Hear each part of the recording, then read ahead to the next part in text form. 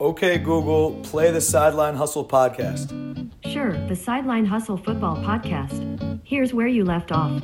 Everybody reach to the top. Everybody reach Reach. Everybody reach to the top. Don't stop.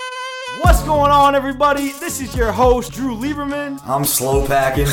Our days here are numbered. Even the way we've come up in the world, think about it. Yeah. We've created the website ourselves. We've made this podcast ourselves. Like, everything's been done just by us hustling. And you are now listening to the Sideline Hustle podcast. We talk about doing this show. Yeah, we laugh and we joke and we complain about how hard we work. But if we didn't love to coach, we wouldn't be doing it. I want the good guys in. Get them out of there. I want the good guys in. To me, I think we're broadcasting the day-to-day life of what college football is. From the sidelines, we gotta hustle cause we gotta eat. From the sidelines, we got some goals that we still gotta reach. What up? This is Coach Liebs, and this is episode 20 of Coach Talk. Game day, we're playing St. Peter's Prep tonight at home at 7 p.m. Penn State's going to be in the building from what I've heard. James Franklin's coming to the game because there's two kids, our running back and our kicker, are Big Ten level prospects.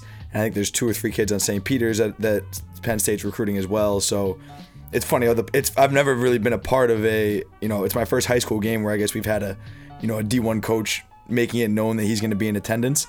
And it's funny to see how all the kids react and how there's like an extra excitement to them that, if I think in their mind, this is their opportunity where they all dream of playing Big Ten or D1A football. So I think in the back of all their minds, they're like, all right, this is a game where if I really show out and put on such an unbelievable performance that I dream of every night, then this, Penn State's going to offer me in this game, or there's a chance. And it's just funny to see the added excitement for everybody, knowing that there'll be a major college football program here. But I feel really good about the week. It's been, the message to the guys was about fighting through adversity, and it's something we've had to do all week. We had some staff changes during the week that the kids, obviously were made aware of, and they've responded brilliantly to that. And if anything, it just bonded us closer together and allowed us to become closer and really fight harder for each other. And then we also had, a lot of injuries in the wide receiver position. We had, a kid bang his knee up. Another kid had a freak injury where he split his hand open in the middle of the week. Both guys should be fine, but we've had guys take different reps. We have a plan in place to play without them, and a lot of guys got to be ready to step up. And I think it's been a cool test of our maturity and our togetherness to watch the way everyone responded and everyone had each other's back, the way that some of the kids that were injured for a couple days this week were picking everybody up during practice and coaching guys and making sure everyone was on the same page so that if they're not at 100%, that next guy is ready to take their place and make plays in that role. And then it was cool to see the way that a lot of these younger guys who had to step up, and I had to ask them to fill bigger roles this week, just to watch the way they responded and the way they made plays and carried themselves. And it's cool. I think we're ready to go. I think I'm happy about the way we've handled these depth issues, and I think from a focus and determination standpoint that the kids really want to win this game, as they should. But I think that their mind is in a good place. They've put in the work. As a coach, whenever you can go into a game feeling good about the work you put in during the week, like you've done what you can. Our work is done now at this point. Got to make a few in-game adjustments, do what we can to bring energy on the sideline, keep these guys motivated. But I really feel like we've done all we can as a program to put ourselves in a position to win this game. And that's all you can ask. So I'm excited to let it rip at 7 p.m. tonight under the lights. We're at home. It's gonna be a huge crowd. Should be a really, really fun night for Don Bosco football. The Coach Talk topic I wanted to get to, I've had more DMs than ever really this week of people asking me about my background, whether I'm a coach, how I started the Sideline Hustle, just different things like that. And I think that I'm just going to take this time to address that quickly and just give you my coaching journey briefly, kind of leading to this point, and we'll see how much time we got at the end because it's only a 10-minute episode. But basically, I got my start in coaching as a junior at Wesleyan. I was the backup quarterback. I was playing special teams. I blew my shoulder out, my throwing shoulder. So while I was rehabbing my junior year, I started, running the scout team. And then, halfway through the year, the coaches put me in charge of developing the young quarterbacks. We had 3 freshman quarterbacks then. So I started coaching them, ended up doing a really good job with them. Going into my senior year, we're still in rebuilding mode.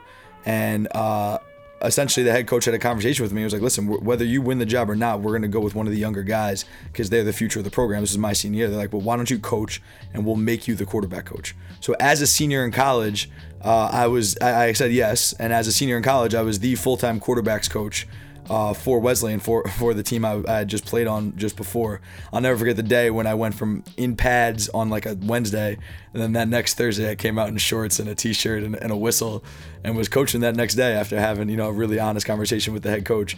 And that was an unbelievable experience for me because it taught me how to coach at a young age. It taught me how to handle myself, more importantly, in the business. I learned that I needed to write handwritten letters to coaches often because that meant a lot. I traveled and coached at a bunch of different camps. There was a month stretch in the summer before where I slept in my car for a full month coaching every Division I camp I could on the East Coast just to make connections and network. And I would volunteer at these camps from Duke, North Carolina, East Carolina, Virginia Tech, all the way to Boston College and every D1 school in between. I literally volunteered at like every camp, and they're all staggered during the summer on different days. And that was kind of how I really made my name for myself as a 20-year-old kid going into my senior year of college. And that's really where I made a name for myself and committed to the coaching profession and just made a ton of great connections that ended up helping me down the road. Then after I graduated college, I was hired at Albany as the video coordinator and offensive GA. I was paid $6,000 for the year. So I lived in, they had just built a brand new stadium named Bob Ford Field under the legendary head coach Bob Ford, who hired me. They had just built a stadium in his name. So I lived in the press box of the old stadium because he only paid me $6,000 for the year. My paychecks were like $125 every 2 weeks or something crazy like that. So Coach Ford was, he gave me a key on my first day. I was like, don't let anybody find out about this. And I lived in the press box for like 8 months, had a blow up mattress, and there was heat up there and cable. It was actually a nice little setup until they found me about 8 months later. But I worked there for a season. My first year out of college, I was the assistant receivers coach or receivers GA, video coordinator there at Albany. And then I was hired at Rutgers as a player development coach, which is like quality control, young off the field role at Rutgers. That's when I got to work. That first year, 2014, was when we went 8-5, beat UNC in the Quick Lane Bowl, and I was able to work for Ralph Friedgen. That was the 1 year I worked for Ralph Friedgen, and I was essentially assigned to him. I was his PD. I was his right-hand man as far as helping him run quarterback meetings, helping him, with any of the administrative work as far as like drawing up plays for the players, creating a scouting report, creating a game plan, and he gave me more and more responsibility every week. He was really hard on me, and he'll tell you that he wasn't hard on me, and he was a lot harder when he was older. But, he was very demanding of me, challenged me all the time, but made sure I was learning the game of football as well, because I was only 24 years old and I didn't know much. But I worked my butt off for him and did everything I could for him. And we ended up forging a great relationship, obviously, because he's heavily involved in the sideline hustle now. He retired 2015. Ben McDaniels, the wide receivers coach, was promoted to offensive coordinator. Along with that, I was promoted to his right-hand man and was promoted to GA. So I was the assistant quarterbacks receivers coach and was a graduate assistant when I was 24, 25 years old. And then I was treated like a full-time coach. I was able to coach on the field. I was the eyes and ears. Ben called the game from the field. So I was up in the booth and I was his eyes and ears on game day, which was a frightening experience. So I was in charge of front coverage pressure on every single play. I had to chart it and communicate it to Ben, give him what the tendencies were, give him down and distance tendencies, personnel tendencies, all those things. And I was a real key part in how he called the game every week, and he had a lot of trust in me, and we have a great relationship to this day.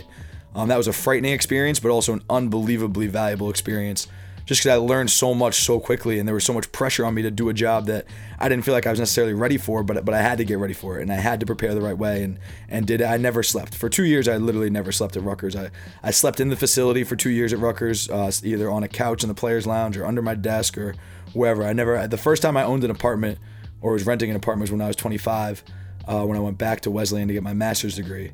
But anyway, we got fired after my second year at Rutgers. I stayed on with Coach Ash for about 4 or 5 months.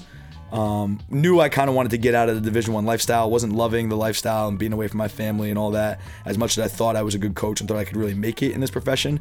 My family was too important to me. I felt like I was abandoning them a little bit. So I went back to Wesleyan. Didn't really know what I wanted to do. Went back to get my master's degree in writing.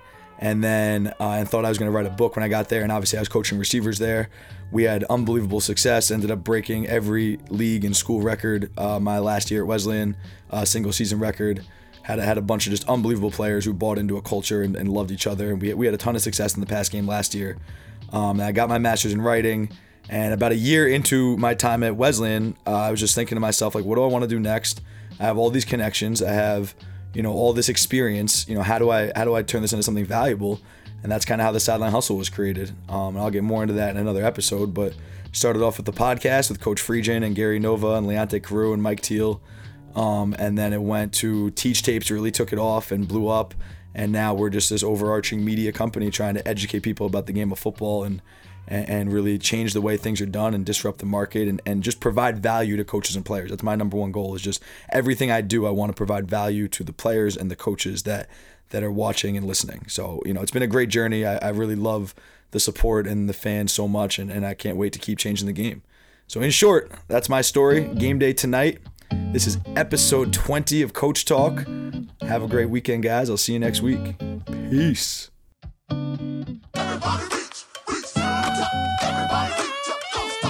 Reach.